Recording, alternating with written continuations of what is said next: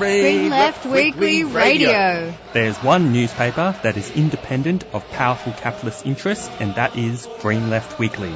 It's the people's voice, committed to human and civil rights, ecological sustainability, democracy and equality. It presents ideas that the mainstream media won't. Green Left is a leading source of local, national and international news with analysis, discussion and debate to strengthen the anti-capitalist movement. It helps expose the lies of the capitalist press and puts the voices of the marginalised and the oppressed at the centre of fighting for a better world, and helps us understand the political developments unfolding around us.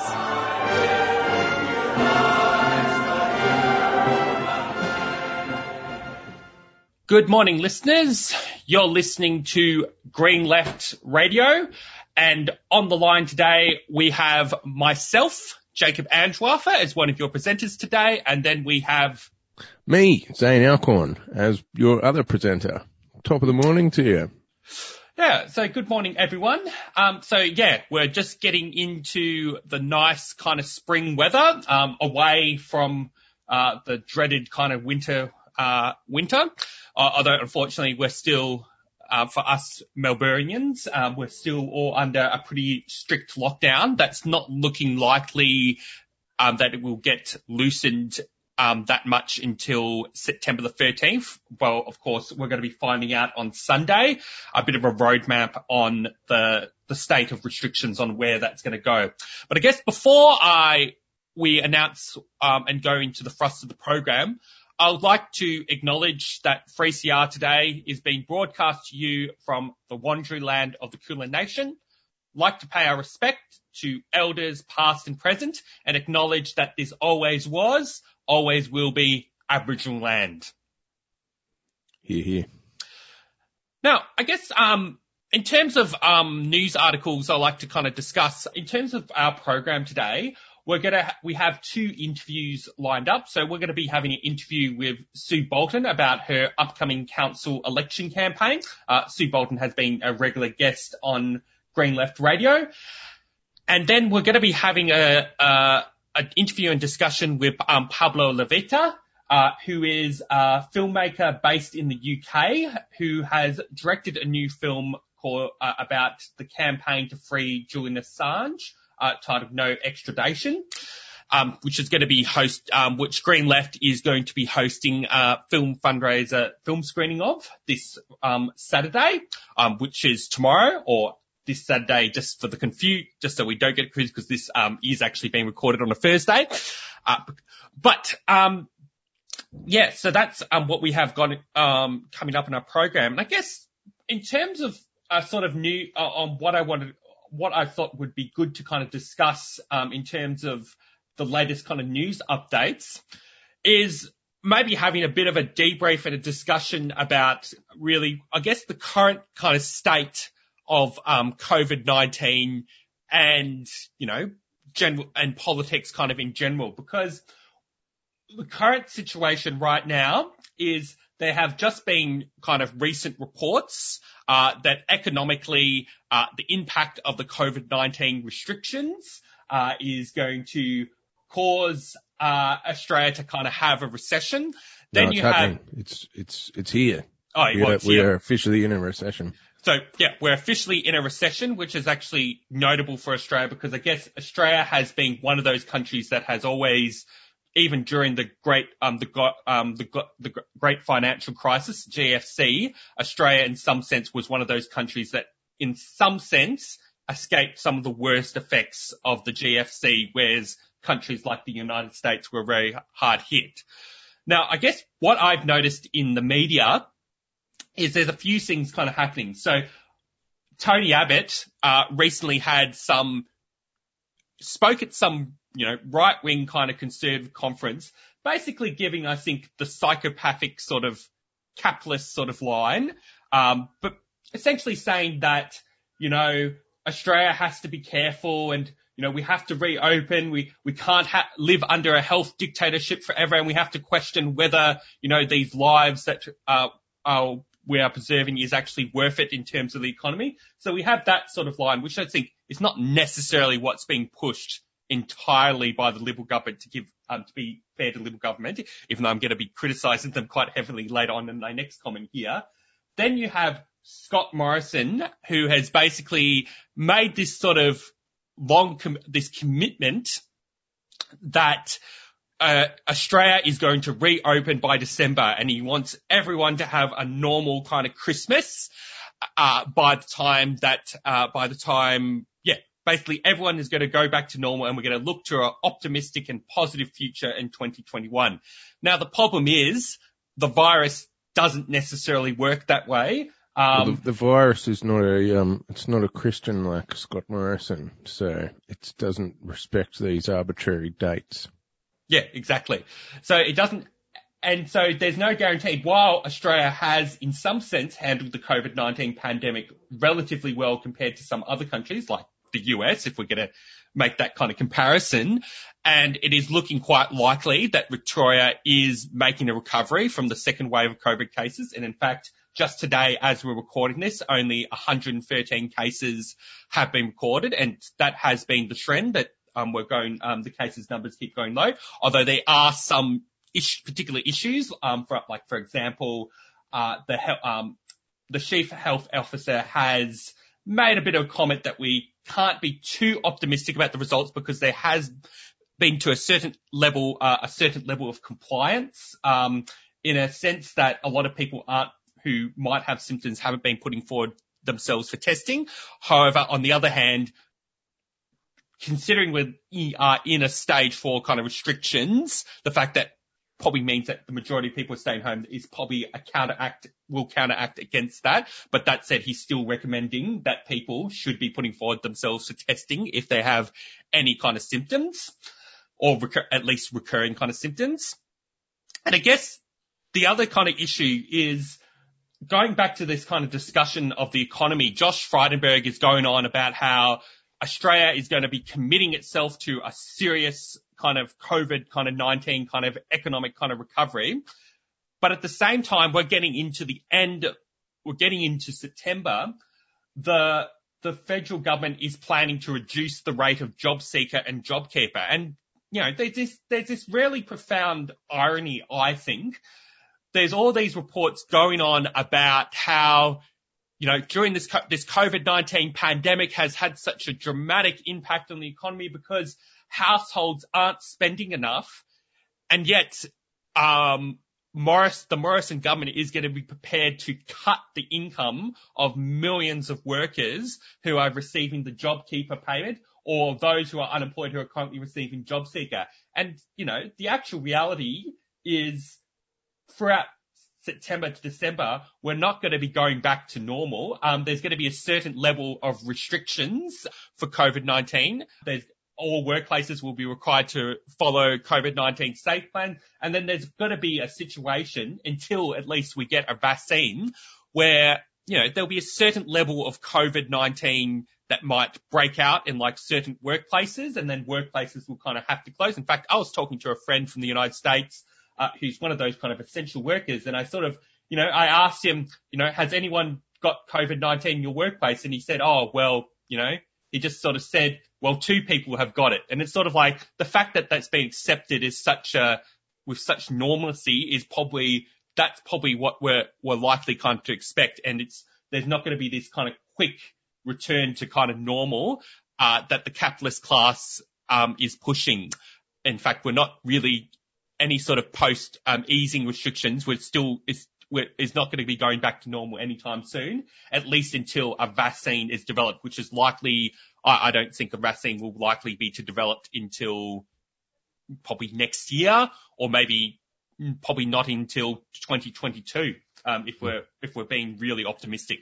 I saw a disturbing article going around as well, which is that Frydenberg and Morrison want to push through with the slated tax cuts that they'd already put in a train for high-income earners and companies. This is really dumb. So the issue here is if you have stimulus spending like JobSeeker and JobKeeper, which should be kept at the current rates, they should not be reduced. That money gets injected into the economy. Then people go to Woolworths and the Coles and Woolworths and Coles make a profit. So that money effectively is kind of corporate welfare. It's in the pocket of a consumer, of a worker for 5 minutes, but it quickly ends up going to support the profits of those places. You pay it to your landlord. It ends up in the bank account of your landlord. It goes to support their building up equity. They pay it to their bank if they've got a mortgage on the house that you're renting. That stimulus money ends up accumulating in the accounts of the big banks. Now, if there's progressive taxation in place, some of that extra stimulus money then finds its way back to the federal government, and the deficit isn't quite so big. If you have stimulus spending and you have tax cuts, then what happens is you're getting all this money pumped into the economy in the form of JobKeeper and JobSeeker. It accumulates in the bank accounts of big corporations, and then they have increased spending power, and there's a risk of inflation. So it's just really bad economics. It's really bad economic policy to be putting through these tax cuts at the same time. It's really important that we keep progressive taxation right now so that the deficits aren't massive. Like, deficits are not the end of the world, but deficits in order to fund expanded corporate profits, that's corporate welfare, and that's a problem. That's not good for the economy. Stimulus that stays in the pocket of workers and gets recycled into the economy is good. Stimulus which accumulates as huge corporate profits is not good. So, yeah, that's another issue with the policies that are happening at the moment. These corporate tax cuts they were a terrible idea to begin with, and they're an even worse idea to be continuing them right now. Yeah, just to respond to that, I mean, over the course of researching an article I recently wrote for Green Left, which is on the impact of stage 4 restrictions on workers, this kind of particular point that I researched didn't end up making the final article because I think we're gonna likely develop it into a separate article itself.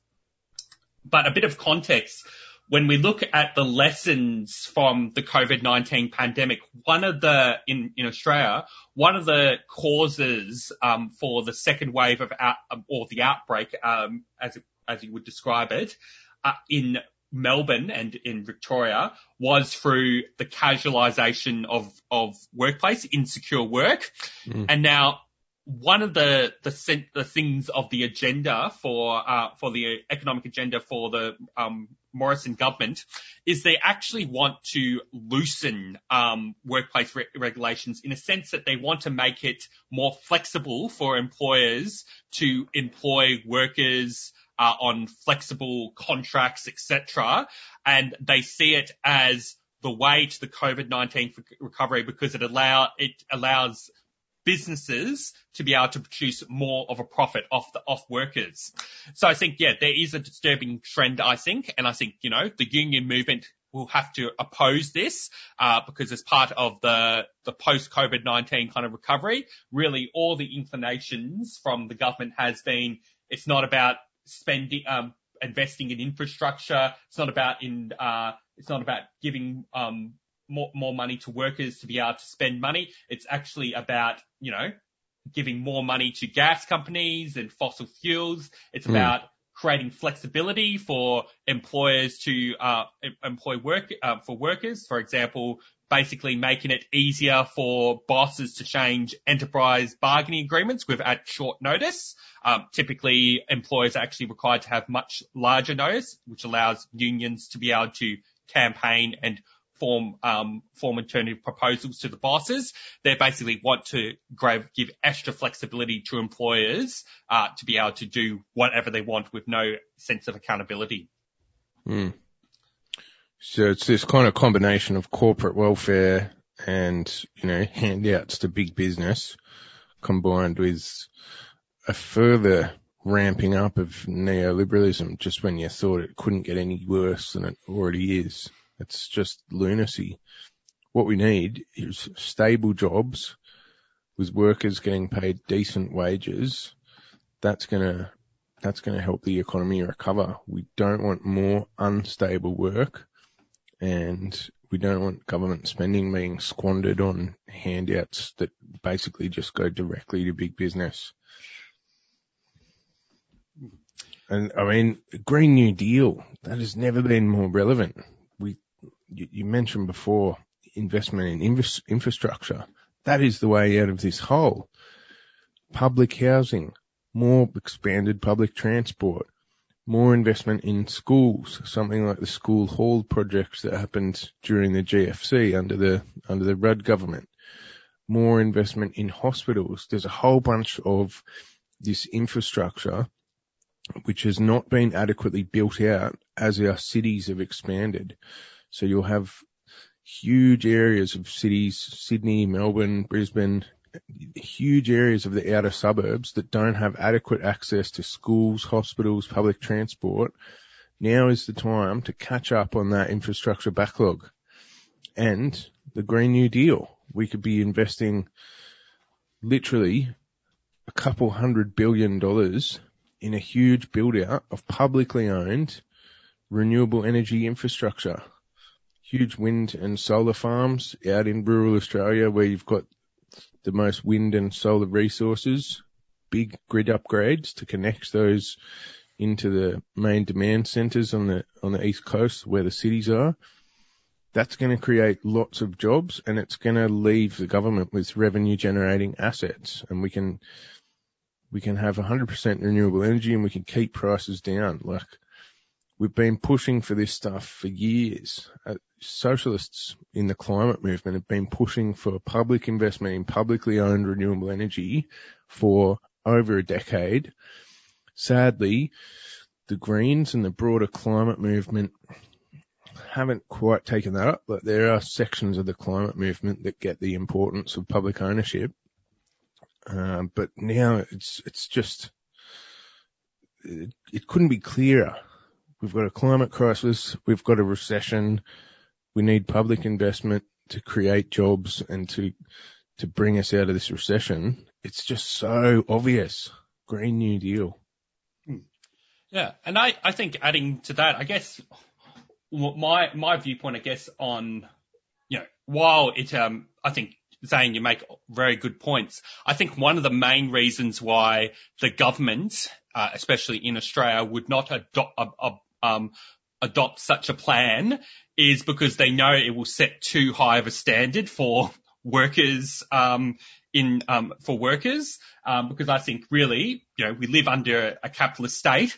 Really, the interests of the priorities of the parliamentarians and the politicians is to make sure that the capitalist class are the ones who win out of any sort of crisis. And even when things make logical sense in terms of keeping the capitalist system stable and going, in terms of pro-worker sort of reforms, they will definitely resist any inclination towards that because they know they don't want to set a standard for workers having too much power, because as soon as capitalists make use of any kind of social democratic reform to prop up the economy, they'll generally try to reverse it. And I think this is where it's important that we have to build kind of a mass movement that brings together workers, climate groups, etc., to really have the impact to be able to force the government to be able to implement these necessary kind of reforms, especially in terms of the climate and a Green New Deal. Yeah, we were talking to Alison Pennington about this the other week. It's really important that unions and progressives have that macro kind of, creative outlook about the economy, about using our political and economic power to genuinely shape the economy and shape investment decisions.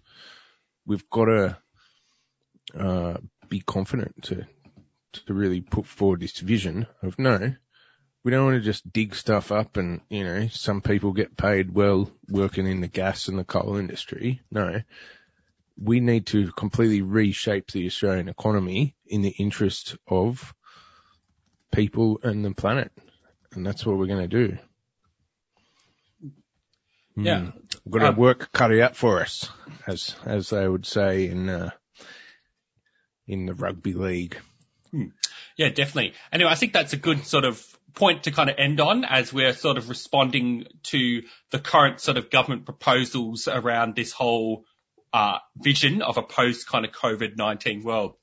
Anyway, I might just go play a quick announcement and then we might move on to another part of the program.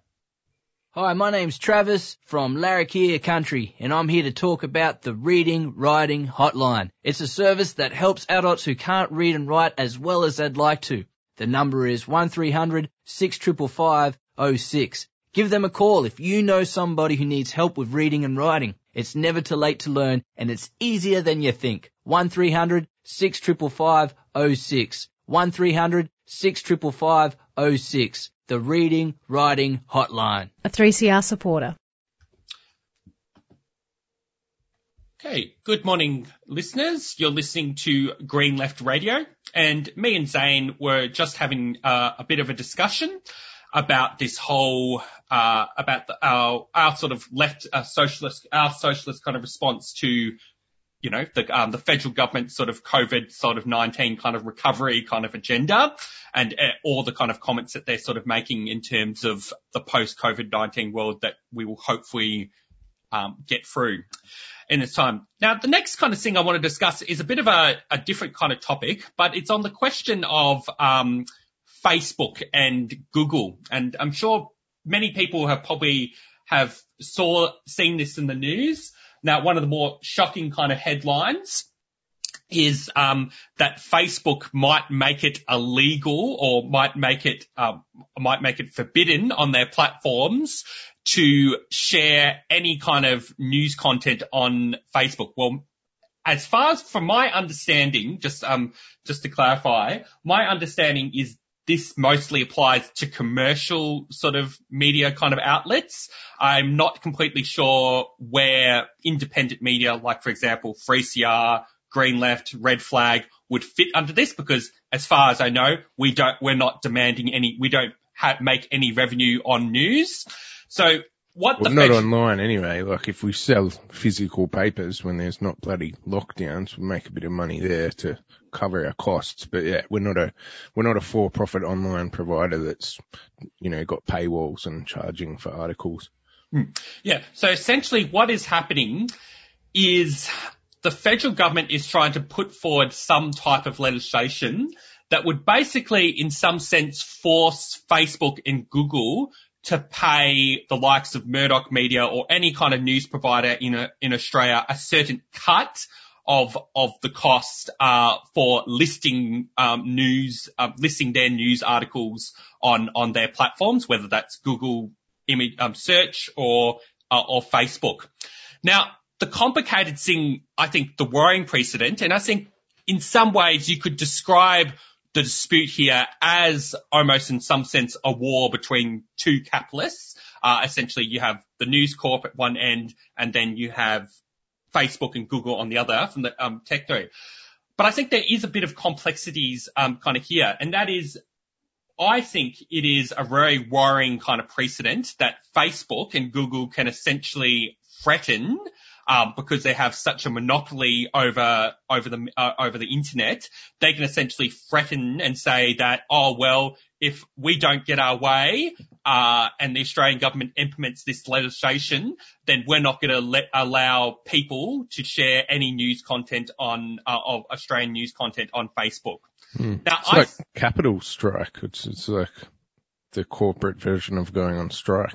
And then, having actually read the article of the conversation, hasn't been any, the specifics of what Facebook and Google will have to pay is not necessary. Okay, so basically Facebook and Google are going up in the air and saying that, well, if this legislation gets passed, it might mean that we have to pay like $10 every time someone shares an article on Facebook from an Australian news provider.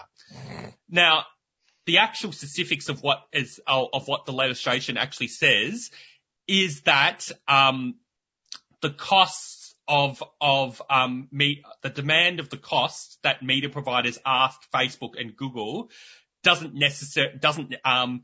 can either be free or can be very low cost. Like, for example, hypothetically, within this legislation, The Guardian or The Age could say to Google or Facebook, all right, for you to list our content on your pages, you'll just have to pay us $1,000 fee or something, or $2,000 kind of fee.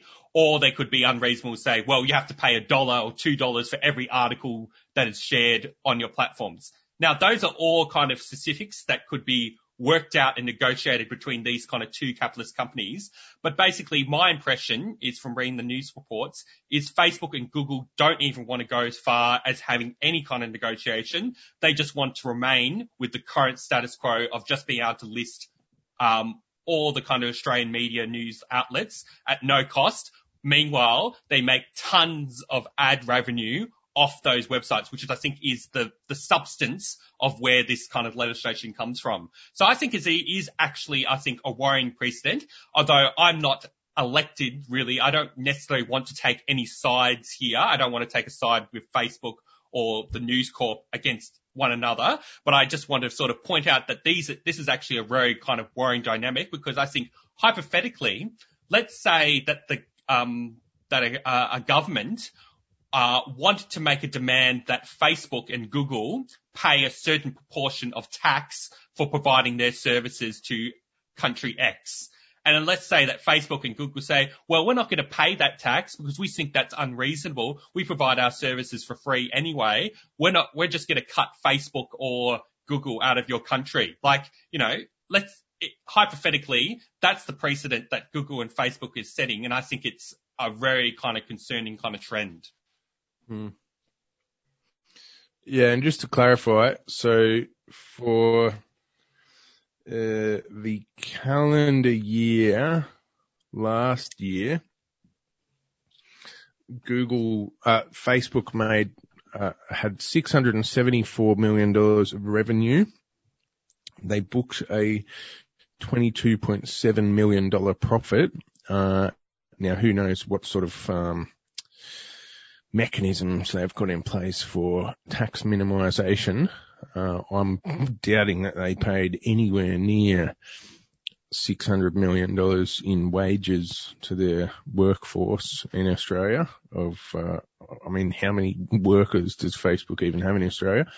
And then we've got Google. In the 2019 calendar year, Google had revenue of $4.8 billion. And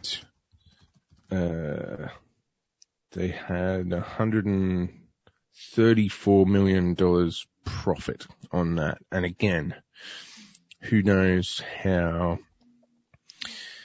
they did their books to get $4.8 billion and only have $134 million profit, because again, I'm really doubting that Google has, $4.5 billion of wages and overheads that they have to pay in Australia. So yeah, these companies, they generate traffic to their websites partly because people go there, they might do a Google News search, or you're scrolling on Facebook and you're seeing people sharing news articles all the time. So part of the fundamental reason that people use these websites is because there's news being shared there. There's news being put through that pipeline, and these companies then have advertising on the side. So yeah, I think there's definitely an argument to say if they're using news to bring people to their website who then witness advertising which these companies are selling for a profit, then yeah, there's definitely an argument there for charging to have news on their sites, even if that is a fairly small amount. So. Yeah. And yeah, just something else to comment about. There's also another kind of political debate that I don't necessarily have a fully formed view in the midst of this whole context of this whole fight around Facebook and Google opposing this particular Australian legislation. Now, there has been a lot of criticism of Facebook and for basically allowing a lot of sort of COVID-19 sort of conspiracy and sort of far right kind of politics to sort of, be published on their platform without any scrutiny. Now, essentially, the Liberal kind of response to that is basically, well, Facebook needs to get rid of fake news on the platform. And, if this legislation goes through and then we're not able to share Australian news articles from reputable publishers and so on, basically Facebook will become a cesspool of fake news that will lead to the decline of intellectual inquiry and so on. Now, I think, in some ways, on the logic of that does seem to be like fair points. But I think there are some problems with that approach. For one thing, Facebook has adopted certain guidelines in response to this criticism, that basically means that they are empowered to delete, they're empowered to delete far right pages. Okay, I'm not concerned about far right pages at all, but what is happening then is they're also deleting far left anarchist pages. So in the midst of this kind of thing, they're deliberately silencing voices that are actually challenging the status quo. And then basically we're ushering in this sort of, liberal kind of respectivism of, we only follow respectable liberal intellectual sources like The Guardian, The Age, etc. Basically pushing forward this sort of liberal intelligista ideology. Because I think ultimately... But only if they're providing content for free. Yeah. Exactly. But if not, we will just censor them. Yeah. So there's all these sort of contradictions that I think happening, and I think it does raise serious questions about how about the role that Google and Facebook play. Like the other part of the picture here, of course, is that as conventional media in Australia and around the world has made less money off advertising and blah, blah, blah, they have had to sack staff. And you can have this socialist analysis of, journalist jobs come ahead of profits, but fundamentally on some level, conventional media is losing money because people are getting their news off the internet instead of buying physical newspapers. And so ad revenue is down and revenue from the sale of papers is down, right? So unless there are reforms like this, which create revenue streams from the online distribution of news, that's going to continue to have a bad effect on the ability of these respectable, real houses of journalism they're capitalist and they're liberal, blah, blah, blah. But there will be further job cuts and there will be further reductions in the quality of actual journalism while ever there's money being made off online news, but these journalism houses are not getting a cut of it. So for me, these two questions are very interrelated. By Google and Facebook not sending any of the large amounts of money that they make from their platforms to journalists, that is eroding those conventional, reputable sources, which Facebook claims to, have respect for. And then on the other hand, you've got this censorship. So yeah, I think this is a disturbing dynamic. People have seen this coming for years, but it's really starting to bite now. And the ability of platforms like Facebook and Google to drag all of society to the right by kind of filtering and changing what types of news we receive and the ability of those news platforms to produce reputable media. I think just a broader point, just as a socialist, I mean, in some sense, Facebook and Google have a certain pretension about themselves as capitalist companies. They basically see themselves as pushing, the enlightened sort of liberal kind of capitalist views. They're not like Donald Trump. They're liberal kind of enlightened kind of capitalists. Woke capitalism. But then you also see that this sort of brand of woke capitalism is all too happy to, appeal to the worst elements of society, including the far right. When they take certain action against these sort of far right sort of elements, they're in some sense giving a voice to it, in some sense, because even if they are censoring it, they're in sense creating this sense of martyrdom for these growing kind of far right kind of movements, and actually feeding them as being, giving the impression to working class people that these are actually legitimate sort of movements that are being oppressed by the state when they play the role of being a state kind of authority, even though they're not actually a state authority, they're just a capitalist kind of corporation. Okay. I think that's pretty much it in terms of this kind of discussion. We're going to hopefully have an interview with Sue Bolton soon. I'll just play a quick announcement, and then we might move on to the next kind of part. Hey, all you mob, it's Dr. Mark Winnetong here. Coronavirus has certainly changed the way we live, work and connect. These changes can be hard for some of us and can make us feel no good in our head or spirit, like sad or worried all the time. Some of us might already be dealing with other things like sickness, trauma, and this can make it really hard for us to feel good about anything at the moment. If you're feeling like this, remember, it's okay to ask for help. Have a yarn to someone you trust, like your family or an Aboriginal and Torres Strait Islander health worker. You can also call Beyond Blue, Lifeline, or the Kids Helpline to talk to someone, or look at some helpful information at headtohealth.gov.au on the internet. A 3CR supporter. Okay, good morning, listeners. You're listening to Green Left, and on the line we have our first interview for the program today. We have one of the leading candidates for the Sue Bolton Moreland team, Sue Bolton, who is a two-term socialist councillor in Moreland, representing the North East Ward. And the council elections are going to be coming up on October the 22nd. In theory.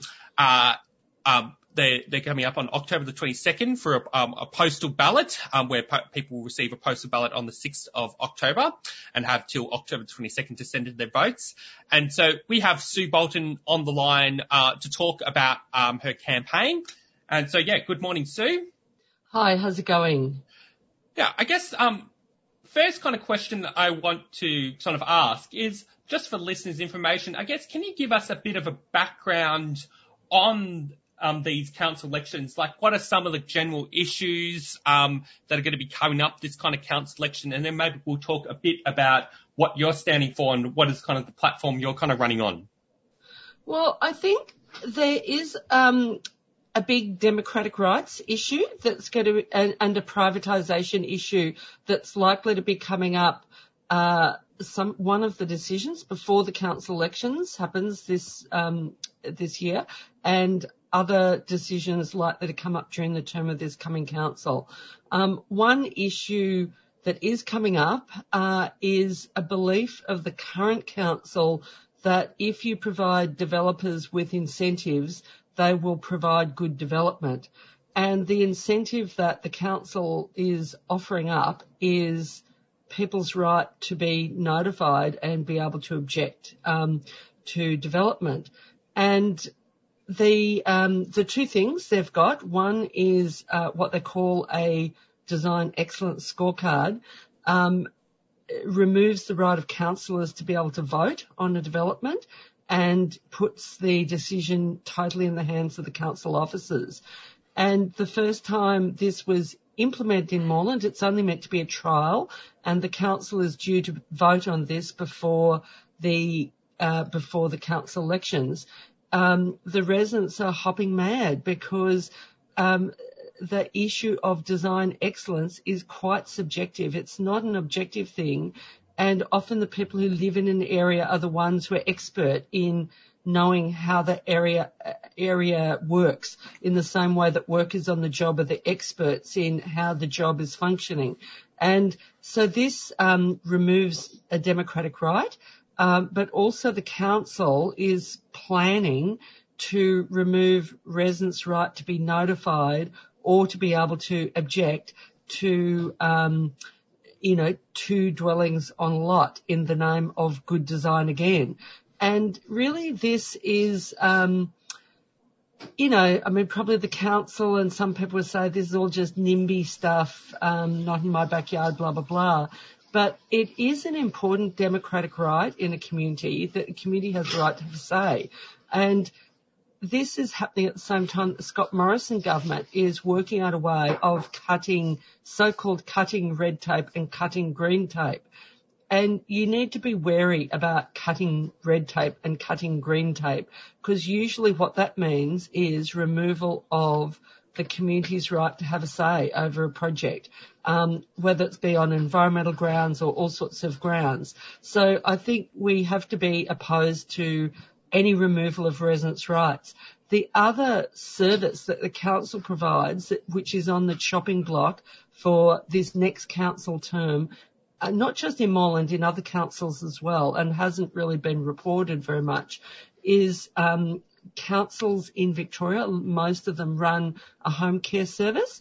And as part of the deal in 2012 between federal and state governments and the Local Government Association in Australia, they agreed that in return for state governments funding NDIS, that the federal government would take over the home care services and fully outsource it and privatise it along the lines of NDIS, so that it would be, like NDIS, a voucher-run service, where there's no actually funded service by any kind of government body.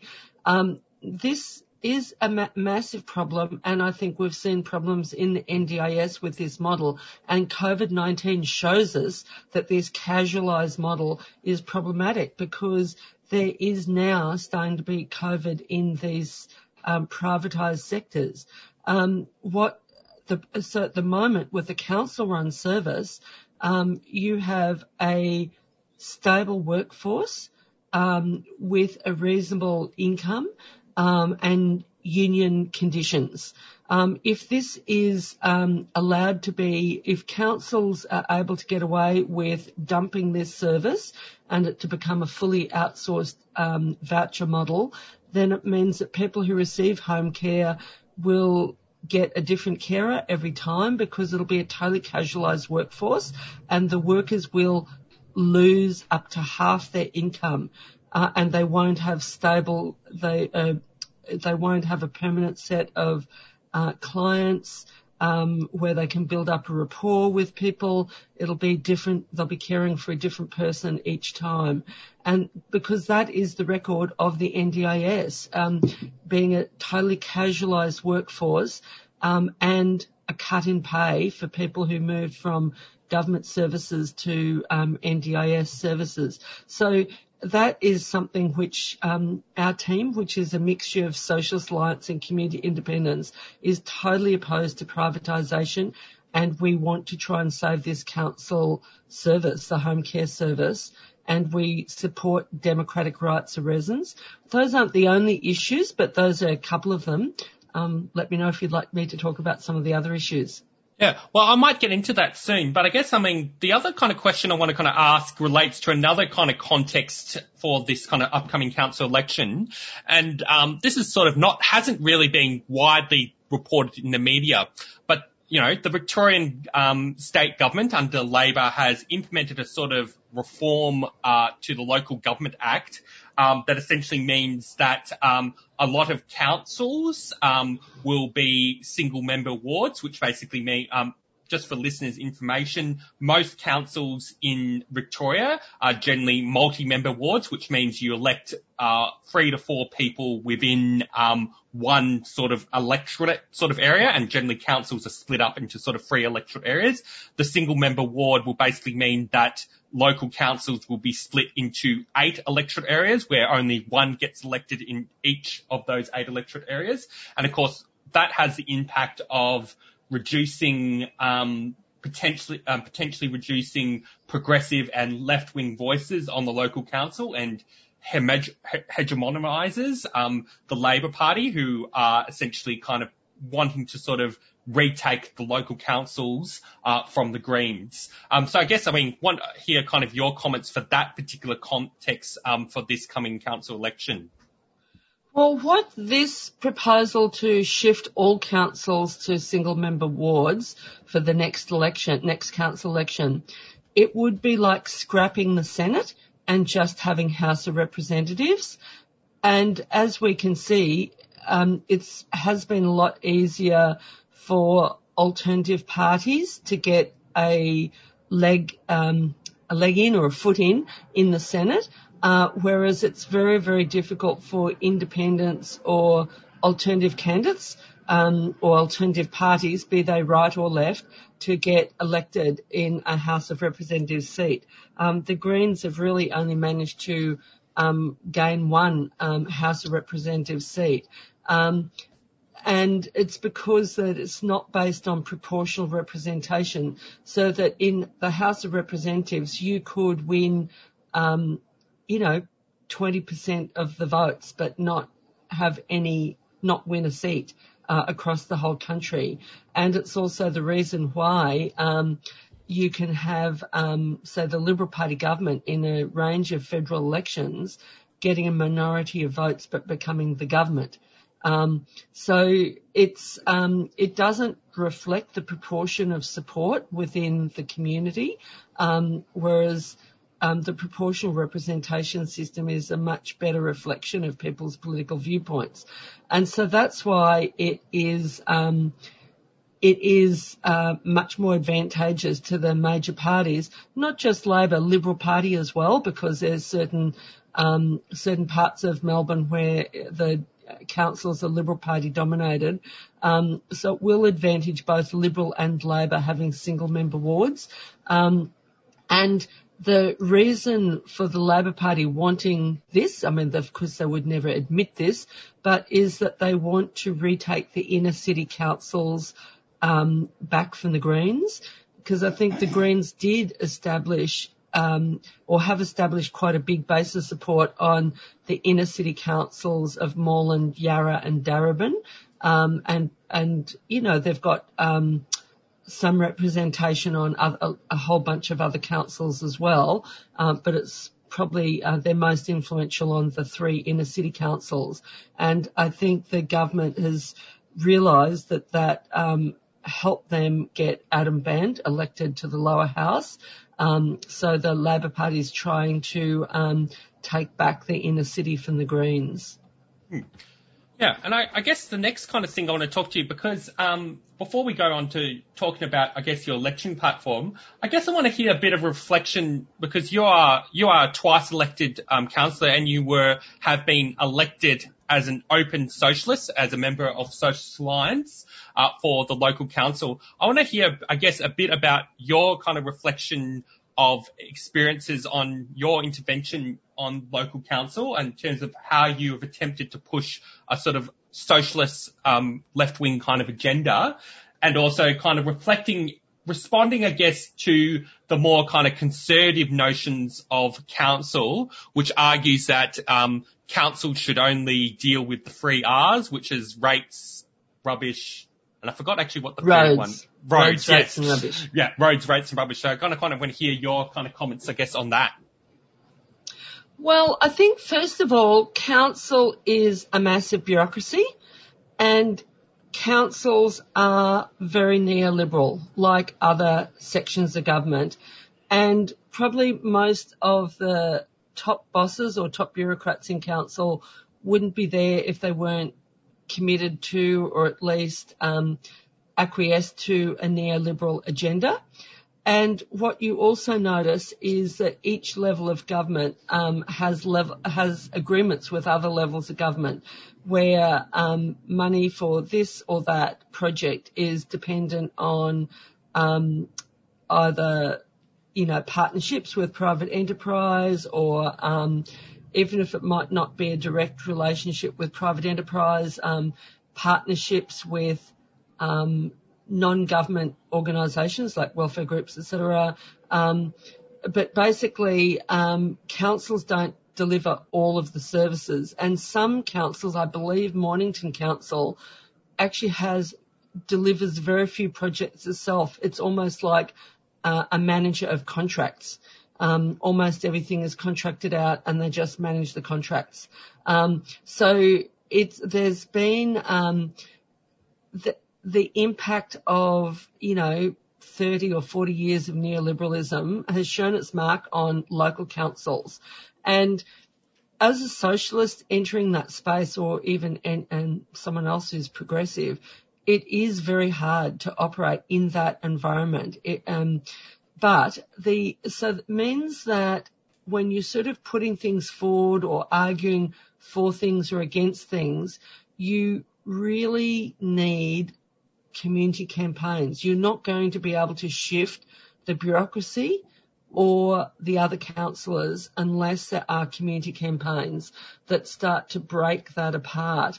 And it's also really important, I think, for left-wing councillor, socialist councillor, to not just listen to information that comes through council bodies, council bureaucrats, but also look for outside sources of information, so that you're not just you're not just towing the line that comes out of council, because sometimes the information that comes from council is angled in a certain direction to get certain decisions made, to persuade councillors that that's the only way you can do something, such as privatisation of home care or whatever it is. So councillors, like a socialist councillor or an activist councillor, you need to help the community with community campaigns and provide information to people with a view to people campaigning for their rights, because often councils or governments are making decisions that no one in the community knows anything about. They're not aware that their rights are being stripped away until they go to use those rights, and suddenly they discover they're gone. So that's why I've been involved in a lot of community campaigns, and that has meant I have won some things on council. And there is an argument put up by the right wing to say councils shouldn't be involved in other issues. They should just be involved in roads, rates and rubbish. Those are the things that council controls. But actually, the council doesn't actually fully control roads, rates and rubbish. The council is influenced by federal and state policy. Some roads are owned by the state government, some are owned by the federal government. So the council so there's certain things that the council has no control over, such as, say, Sydney Road, the main road going through Moreland. That's a state government road. The council can't change a thing on that road without the state government agreeing to it. It can lobby state government, but it can't actually just go and do the work. So it's a total furphy, because also you notice with the right wing that the right wing are totally happy to move motions on things that don't relate to roads, rates and rubbish when it suits them, whether it be around Anzac Day or supporting the police. So at a recent council meeting, I moved a motion supporting anti-racism, supporting Black Lives Matter movement, and calling for anti-racism banner to be restored to Moreland, to Coburg Town Hall.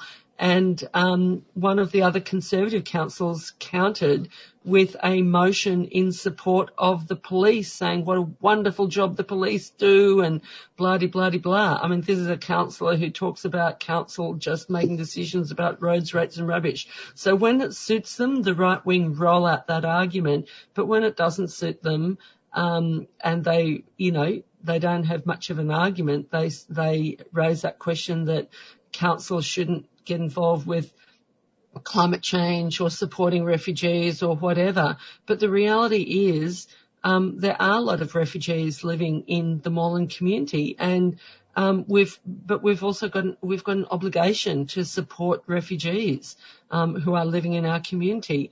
And we also know that sometimes local councils can be a force for change. So if you can start to win over local councils on some issues, it can start to put a lot of pressure on state and federal government, which is why state and federal governments want councils not to take up other issues. And in Moreland, the fact that Moreland and Yarra councils took positions and funded legal challenges against the East-West Link actually helped back the community action campaigns on the ground, like tunnel picket and all the protesting on the ground. The two things together helped defeat the East-West Link. And so the federal and state governments know that that when councils support a community campaign, it can put a lot of pressure on state government to change its course of action, or federal government. And because they know that local councils, it is easier for the community to influence and win things at the local council level than state and federal government. Next thing I kind of want to ask you about is, what can you tell us, I guess, about the election platform that you and the Sue Bolton Moreland team is kind of running on for this coming council elections? Well, our slogan is community need, not developer greed. And I guess that's a variation on a slogan which Socialist Alliance has run on in the past, which is people before profit. And I think it sort of indicates that at the local council level, often the section of big business that people come up against the most is big developers, greedy developers that try and take the council for a ride and like to ride roughshod over the community. And the other side of it being that the council should be focused on community need, rather than giving the developers a free ride. So that's why we've got that particular slogan. So yeah, it's in a sense, it's a variation of people before profit. And so our platform includes a whole range of things, including, as I mentioned before, opposition to privatisation of any council services, and we want to see some council services which have been privatised many years ago come back into council hands, such as the swimming pools and the waste service south of Bell Street, which is operated by a private company. We'd like to see those things come back into council hands. We're certainly opposed to the sell-off of public land along the waterways, and frequently the state government is trying to sell off public land along the waterways, and we want to keep council opposing the sell-off of that land and buying it back for the community so it can be community land in perpetuity if we can't stop the state government selling it off. We want to keep taking measures to combat extreme heat, both in terms of planting street trees, but also having some form of heat relief centres where people can go to cool off when there is extreme heat and they can't get cool. People can't get cool in their own homes. We want to see an improvement in public transport, especially the Upfield line, where if you live north of Bell Street and especially live north of where the tram line ends, every time a train is cancelled, a train is running late by 6 minutes, then that service gets cancelled and turned around at Coburg Station, meaning that everyone north of Bell Street loses out on trains, and that can mean that people can wait up to an hour at peak hour for a train, which has led to loss of jobs and missed medical appointments, missed exams, etc. for people, also missed job interviews, etc. So, we want to see an improvement in public transport. And there are also many other things as well. Those are some of them. We're certainly committed in terms of anti-racism, and certainly that's really a big key factor with us. We certainly want to try and force the council to both stand up against racism, but also do more than it currently does in terms of supporting migrant communities and the Aboriginal and Torres Strait Islander communities, whether it's through employment or other forms of recognition. And we also, we're certainly committed to not supporting rates rises above inflation, because workers' wages are not rising above inflation. We don't want to see council fees for swimming pools, etc., increasing above inflation, because we want community facilities to be available for the community, and it shouldn't be only available for people who are rich enough to pay. Well, thank you very much for that, I guess, Sue. And I guess the kind of next kind of question do you have, I guess, any kind of final comments you'd like to make? How can people get involved if they support what you stand for and so on? Well, I think if people are interested in getting involved, we've got a website and a Facebook page, and it's called Sue Bolton Moreland Team. And the reason it's focused around me isn't just because I've got a big ego, but just because it is a team of both Socialist Alliance and Community Independence, and I'm the common link between the Community Independence and Socialist Alliance. The Community Independents standing on the ticket very much support all of the policies that we're running on in the election. The policies are totally consistent with what socialists should be running on in a council election. And so we'd like to invite people who would like to support us. We're running candidates in every ward in Moreland. We're running myself and Megan Street in North East Ward, which covers from the northern tip of Brunswick all the way up through Coburg to Fawkner. We're standing Pauline Galvin and Jacob, who's interviewing me at the moment, in the South Ward, which is Brunswick. And we're standing Monica Hart, who has been a long-time activist, public transport activist, nowadays is a union delegate, and works as a housing crisis worker.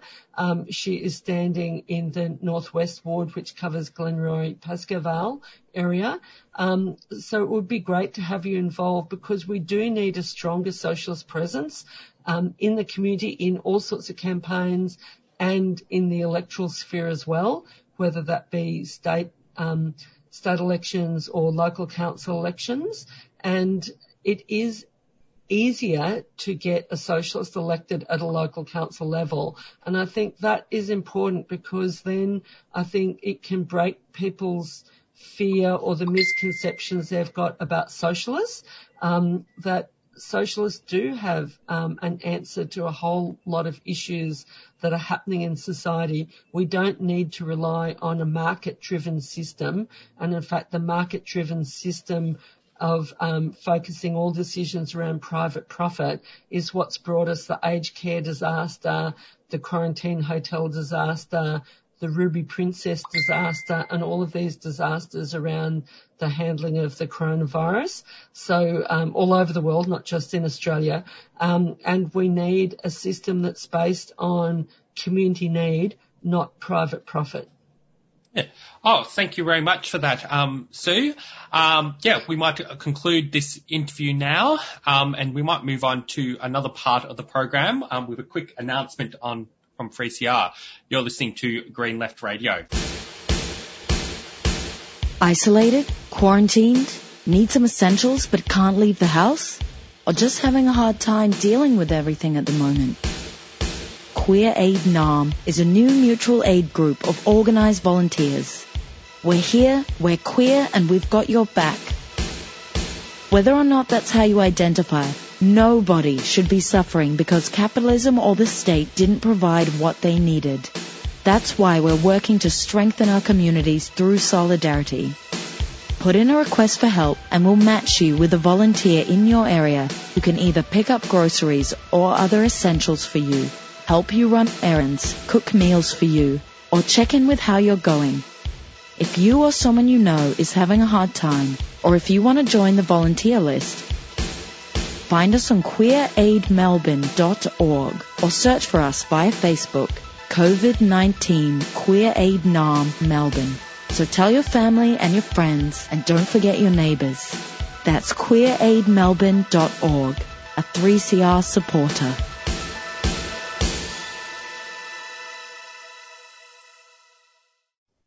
You're listening to Green Left Radio, and on the line, we are very happy to have a special guest for our program this week, a filmmaker, Pablo Navita. Pablo has been a filmmaker, is quite a documentary filmmaker who's made a number of films, covering Latin America, politics, and so on. And his latest film is about the Free Julian Assange campaign, titled No Extradition, Julian Assange's Father and the Struggle for His Son's Freedom. We have Pablo on the line here to talk a bit about the documentary because Green Left will be is supporting upcoming film screening of the film this coming Saturday. And I would like to find out from you, Pablo, what can you tell us, I guess, about a bit the background to the film? Sure. Firstly, thanks for inviting me on, and thanks to Green Left for supporting this screening on Saturday. I was in Australia a couple of years ago showing a film. Actually, I've been there twice to show films, and both times I think I've done things with Green Left supporting. So it's always nice to collaborate and with you guys. So this film is a 35-minute documentary that I made. Kind of how did it happen, I guess, was I was covering some of the protests, some of the court cases around the Assange case for Telesur, the pan-Latin American channel based in Caracas, for their English channel and for their Spanish channel. And through that, I kind of just, started reading more about the case. And I was already aware of what was going on with Julian Assange. But the more I read, the more I was on the ground, I just felt like it was an injustice of epic proportions that was being carried out. And two, I just saw that there was this kind of small band of very dedicated activists, grassroots supporters, who would never appear in the media because they were never asked to be interviewed. But that come rain or shine were there for, trying to campaign and do what they could for Julian's freedom. So I was then put in touch with Julian's father, John Shipton, by John Pilger, who I imagine all of Green Left listeners will know, the great Australian documentary filmmaker and journalist who I know because I worked with him in 2005 on a film called The War on Democracy. I was his Venezuela research. I was living in Venezuela. And so we've stayed in touch. He put me in touch with John Shipton. I interviewed him, and I was just struck by him as a person, his kind of mild-mannered way of speaking, but he's also sort of fierce, sort of determination to free his son. And I just thought, why don't I do a short documentary based around a few filmings with him at events, coupled with this other side, which I thought was also important. And I just wanted to put those two together. And that's essentially how this film came about. And it's kind of brief context, I guess. Yeah, thanks for that, Pablo. I want to talk a bit about the specifics of the film, but I was wondering, just for the benefits of the listeners, what can you, tell us, especially from your experiences kind of making the film, about, the whole background for the whole Free Julian Assange kind of campaign, like the particular kind of context of where it seemed. Because one of the things is the whole Julian Assange kind of story was a very big thing when I was first getting into politics, which was in 2013. And then of course since then, a bit of a shame, the whole kind of campaign, for kind of Julian Assange has kind of dropped off. So that's sort of the background for myself I come from. So I guess what is sort of some of the kind of background kind of information on this sort of current status of Julian Assange and the campaign that you could tell us about? Yeah, I mean, I wouldn't speak on behalf of the sort of grassroots UK campaign. I kind of see it as an outsider. Although, having said that, my mother appears in the film briefly, an excerpt of a speech she gives outside the Ecuadorian embassy, and my mother has been very active in the grassroots London campaign. She's my name is Pablo Navarrete. It's not a typically British name. My parents are Chilean, who were forced to flee Chile after the Pinochet coup in 1973. Both my parents, were political prisoners and suffered, in those concentration camps and came to the UK. And my mum is someone that quite early on actually has become involved in this grassroots campaign, and been, one of those that come rain or shine is at Belmarsh or is at Westminster Crown Court. So that's actually another connection as to why I the connection I had to the case through my mum was a little bit more personal. So in terms of where the case is at, I mean, I think, as you say, I think in 2013, Julian Assange was widely kind of lauded for the work he was doing exposing US war crimes and a number of other leaks. And subsequent to that, obviously, came these sexual assault accusations, which really it has now transpired that they were highly irregular. Would be the most diplomatic way of sort of concluding as to how these unfolded. I mean, the more and more I hear about it, and here I think I would really recommend people read the articles of Matt Kennard and Declassified UK, which is a new independent media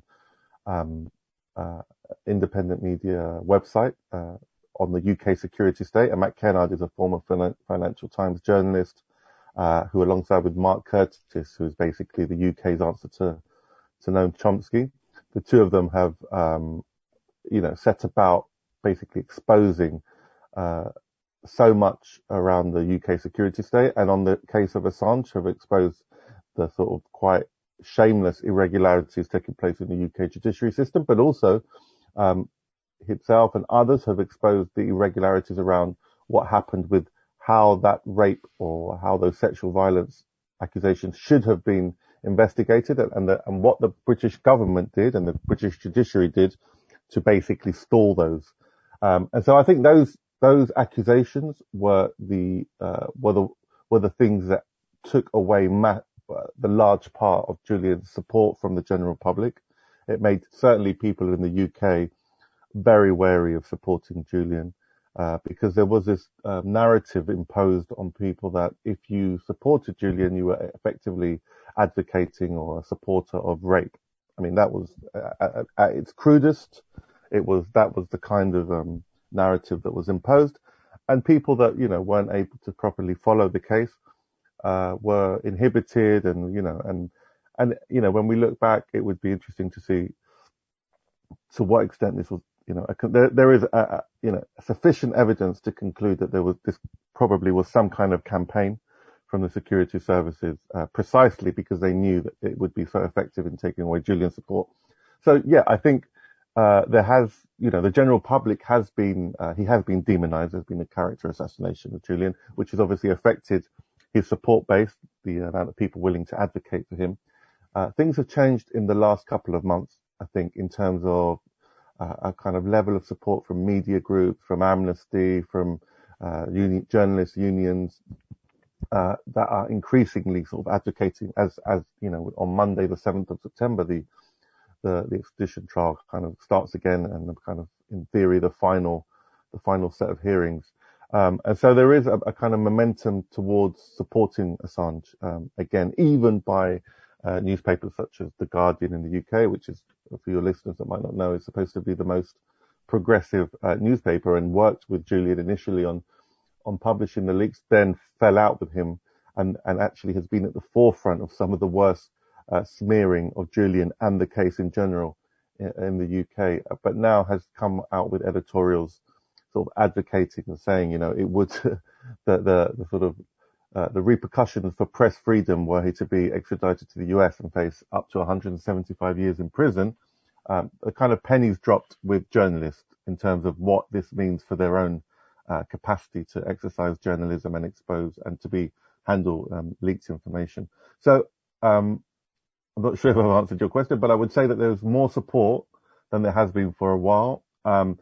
What's been really shameful, I would say, is the lack of support from the British media political class, and that's across the board.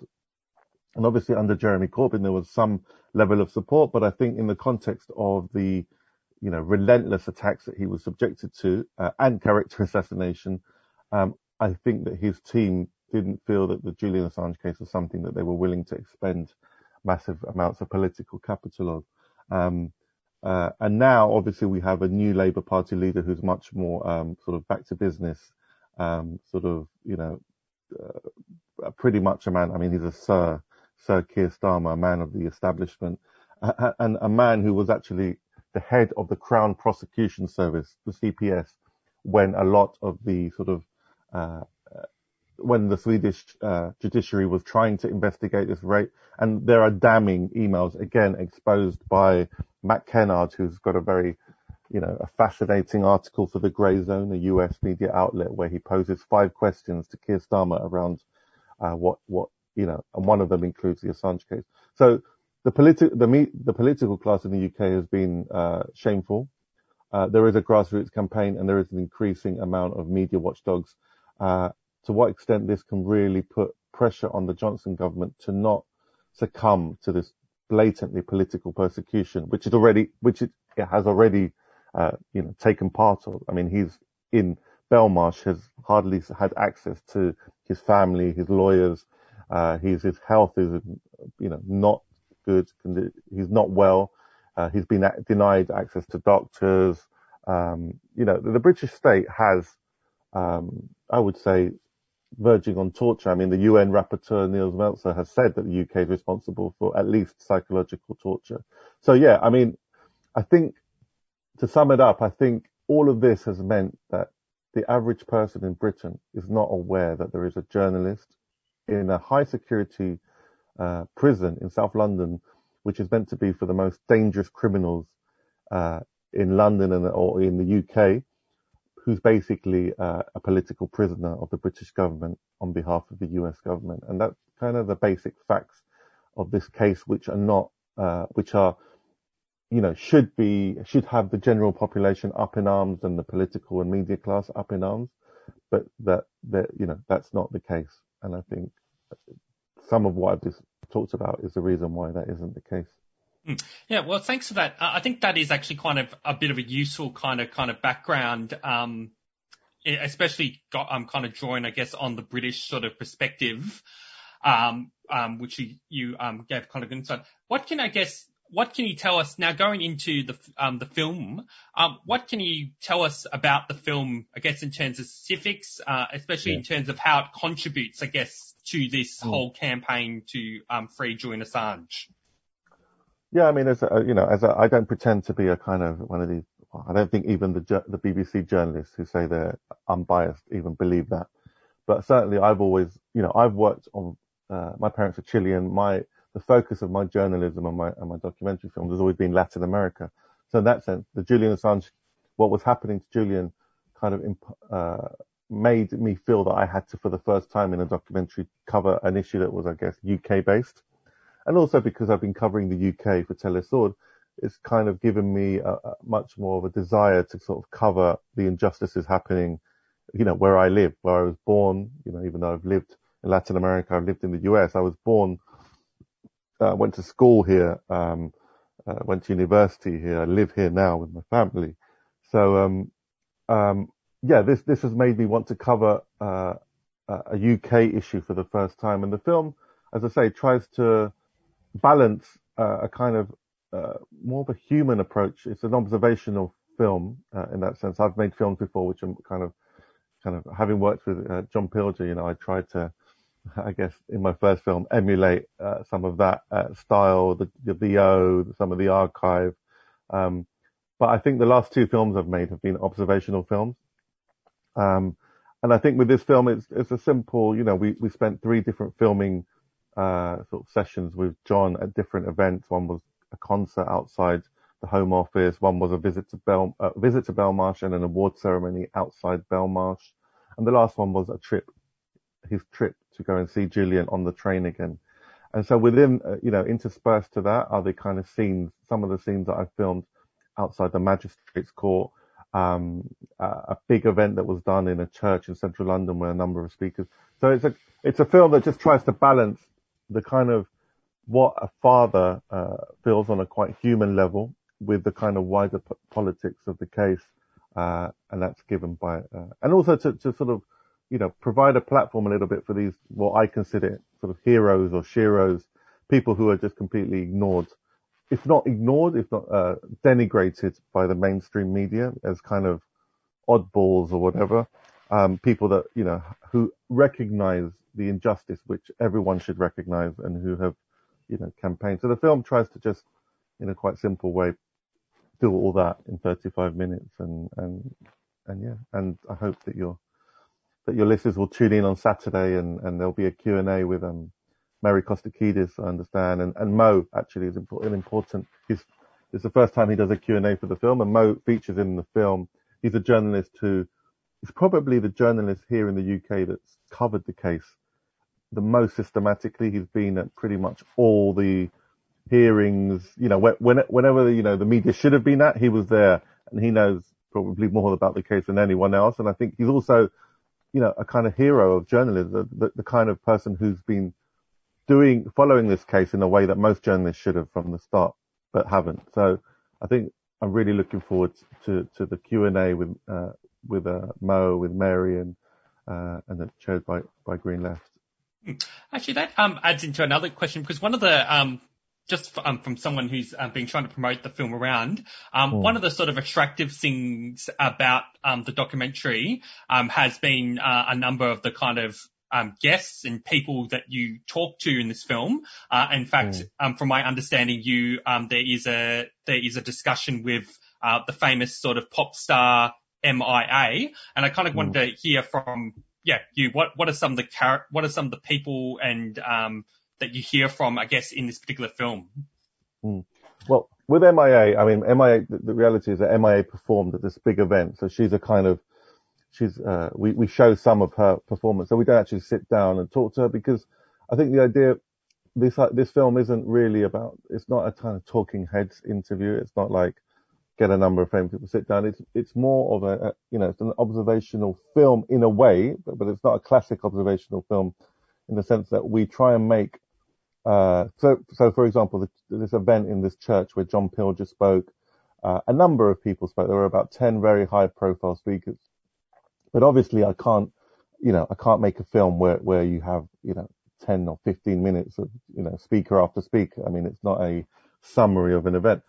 But what I really wanted to do was to try and look at a way of fitting this in, to this film, which in a way that was kind of dynamic, but that gave this really important context to people. Because I think sometimes the way, and this is going into a bit filmmaking now, the reason why I always kind of perhaps shied away from observational filmmaking was because I'd seen a number of films that were, really interesting, really emotional, powerful, dealing with certain issues which I knew a little bit about.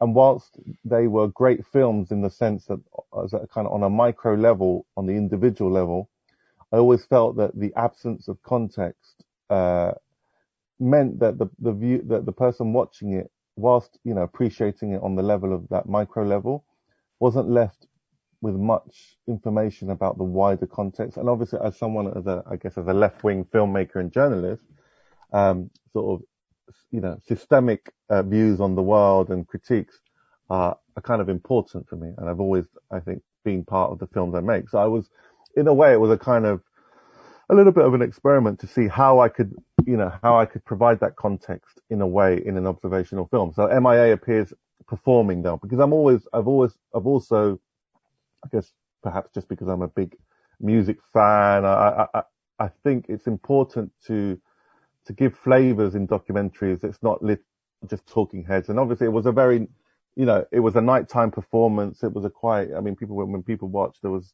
all these glow sticks, and I just thought that it was nice to show that. But we also have the UK Iraqi. Some of your listeners might know about Lodkey, who's a good friend of mine, and he's a UK Iraqi hip hop artist, an extremely intelligent and person who was speaking at that event. And so I began the sort of clip. That scene begins with some excerpts of the speech he gave, which I thought were extremely powerful. And John Pilger spoke at that event, and Lisa Longstaff from Women Against Rape. I think there's a number. Nils Melzer, the UN Rapporteur on Torture, was at that event. And so we include 4 of, say, 9 speakers. And obviously we include the kind of the best of or excerpts from those speeches, to provide that context and hopefully in a way that doesn't detract from the general flow of the film. Well, thank you for that, Pablo. I guess that's pretty, we're actually running a bit out of time because this is a Zoom account that is going to be used for another purpose soon. I guess I wanted to ask, do you guys have any kind of final comments you'd like to make? And also I can advertise the film screening at the end after you make your final comments, so that's all good. Just that, I would, as I say, it was a film that was made irresponsibly in the sense that I had other projects. COVID came, those projects were delayed. So it was, no budget. It was a truly independent film, the kind of film that I said I wouldn't be making anymore. In the sense that, I have a family, I live in London, but I felt that it had to be made. And there are other films that will come out later after the extradition hearing, but it's a film that I wanted to come out before the extradition hearing, because I hope as many people as possible can watch it, and there are plans afoot to make sure that that's the case. We have a Spanish language premiere on Sunday.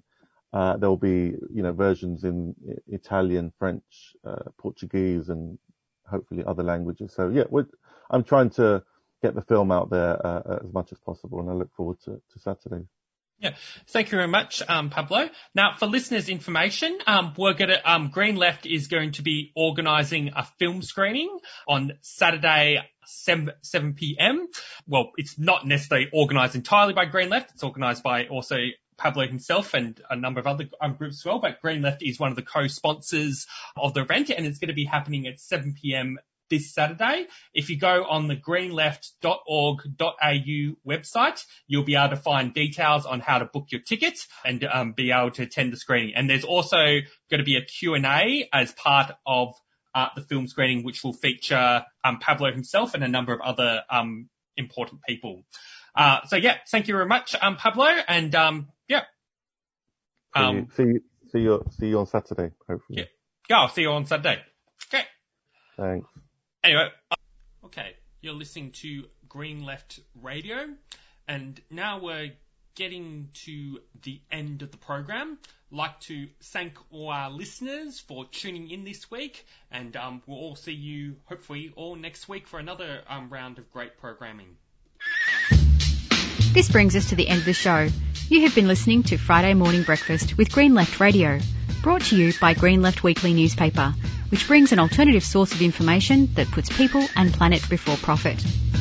If you like our work, become a supporter from $5 per month at greenleft.org.au/support or free call 1-800-634-206. Arise you workers from your slumbers, arise you prisoners of want. For reason in revolt now thunders, and at last since the age of Kant.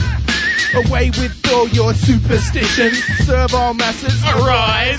We'll change henceforth the old tradition and spurn the dust to win the prize. That's right, the commies are back, reds underneath your beds and that...